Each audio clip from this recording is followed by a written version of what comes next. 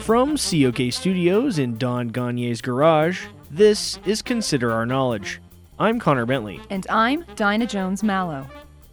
On today's show, we'll consider how some Republican leaders are hoping to train Donald Trump to be a more traditional president. We'll also consider how two brothers made a difference during a terrorist attack in our series, Consider the Humanity. And we'll consider how to train your dragon. Stay with us. Support for Consider Our Knowledge comes from Protest Monkey, the new software that helps you schedule and track all of your demonstrations, rallies, and marches so you don't miss any opportunity to protest against our new president.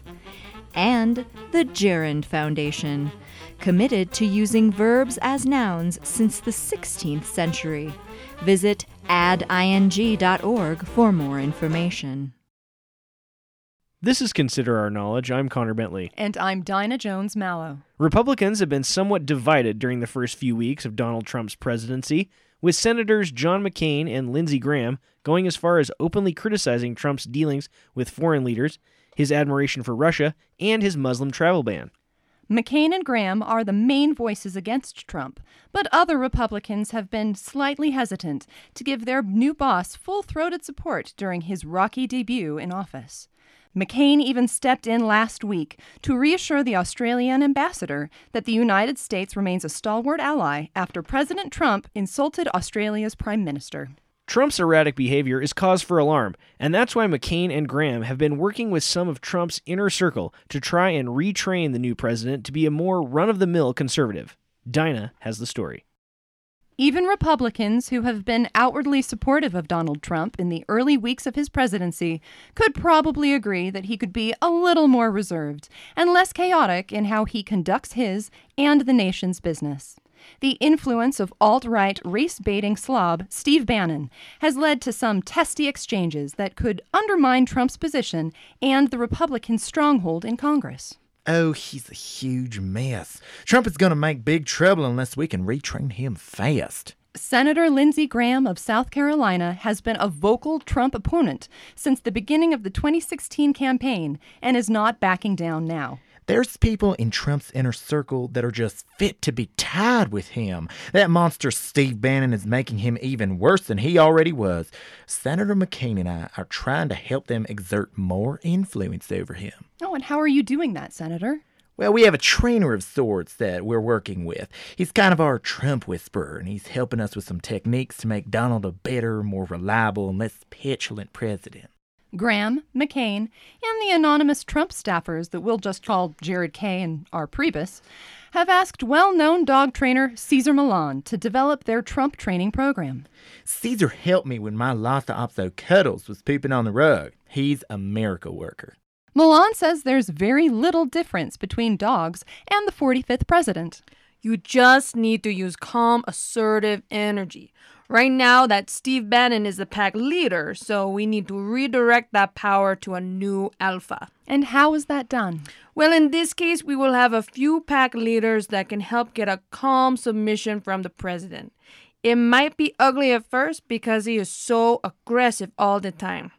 You need to let him smell you, get a sense of you, but if he gets too aggressive, yells about the crowd size or whatever, we need to try something else. Like what? Sometimes you redirect the behavior with something like a toy or food. I know he likes KFC and vintage pornography, but it needs to be done with calm assertiveness. I'm not being aggressive, just dominant. Millan says that by having other Republicans model behavior, as well as putting a hand on the president and creating an environment where bad behavior isn't rewarded, is key.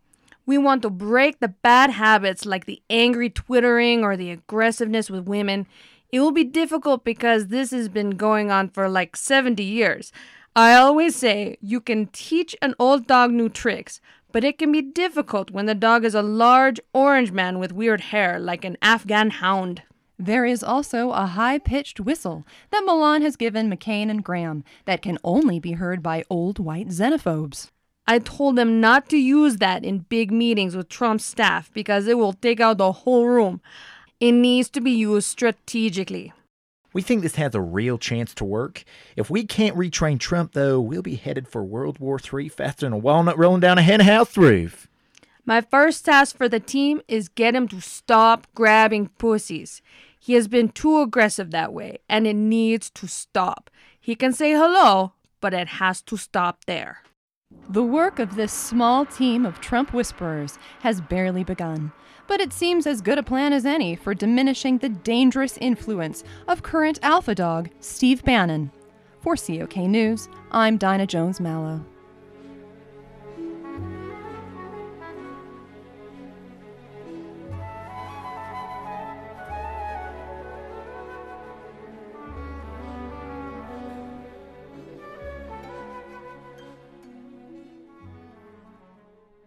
You're listening to Consider Our Knowledge. Danger can be lurking in unexpected places, but so can heroism. As we grapple with new tensions throughout the world, we want to pause and take a look at a time where heroism trumped danger. Marta Margolis has the story of two men who saved an entire town from certain disaster in this installment of our series, Consider the Humanity. Bowling Green, Kentucky is a very average town full of hard-working, average Americans. One morning in 2011, the town went from average to deadly in a matter of moments. I was just on my way to work when I saw something funny in the clear blue sky. Travis Triplett was on his way to his job as a janitor at a local high school when he saw what appeared to be armed paratroopers descending into Bowling Green. I knew they were Muslim Iraqi Al-Qaeda types right away. I'd seen their uniforms on Fox News. It was an invasion force. I grabbed my brother at the hardware store because I knew we had to save our town. He comes running into the hardware store and grabs me. He said, "We gotta save the town," or something. They were bad Iranian men in the sky. Iraq. Are you sure? Yes, that skinny blonde lady told me to say Iraq. Blonde lady? Never mind. They were Iraqi. Like 50 of them with big bazookas and bomb vests and those guns that have the red light on them that help you aim and whatnot. Anyway, Marvin and me grabbed some supplies and built a quick blowtorch and some armor and stuff. I see. It was then that we looked at each other and said, I bet if we don't kill all those Muslims terrorists, they're gonna call this the Bowling Green Massacre. Marvin and Travis said they single-handedly drove the invaders to a dilapidated sawmill on the edge of town, taking out several of the terrorists with their homemade weapons and karate moves. I watch a lot of Jackie Chan movies, Rush Hour, Shanghai Noon, Rumble in the Bronx. I like Shanghai Nights. Yeah, we were all, hey-ya, hey-ya, hi, and stuff. I blowed up one of the ones with the vest when I kicked him in the chest. It was awesome, but he did blow up an old folks' home. Despite the boys' valiant efforts, there were casualties. We tried our best, but there were people that died that day. I don't know how many or what their names were, but they were definitely real, and they died. Yup, they were real people they were, who weren't all made up for propaganda purposes and stuff. So what happened then? We cornered them in the book factory. Don't you mean the sawmill? Yeah, the sawmill. Remember? Kellyanne said the sawmill would play better with the rubes than a book factory. What's a rube? Not now, Marvin. I'd taken one of their guns with the laser sight and shot the C4 explosive on the leader's vest and blew up the whole sawmill with all them Muslim Iraqi terrorists inside. I'm a really good shot. Sounds almost too good to be true. You wouldn't think two regular white boys from Bowling Green, Kentucky could save the town from a massacre, but you'd be wrong. We still feel bad that those people had to die, but if Obama had stood up to radical jihadist terrorists sooner, maybe those absolutely real old folks wouldn't have had to get all exploded up. Very true, or should I say very alternatively true. While nobody else in Bowling Green has any recollection of these events, nor the heroism of Marvin and Travis, they do seem to recall a visit to the town a week ago by Donald Trump's senior babysitter, Kellyanne Conway. Bowling Green Massacre. Never remember. Never forget, Marvin. Oh, Never forget, Marvin. For Consider the Humanity, I'm Mata Margolis.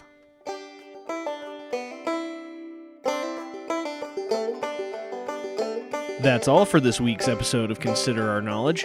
If you want more from the best-looking news team in public radio, visit considerourknowledge.com. You can also like us on Facebook and follow us on Twitter at ConsiderOurKnow. The podcast can be downloaded at iTunes and at Stitcher.com. Thanks so much for listening. I'm Connor Bentley.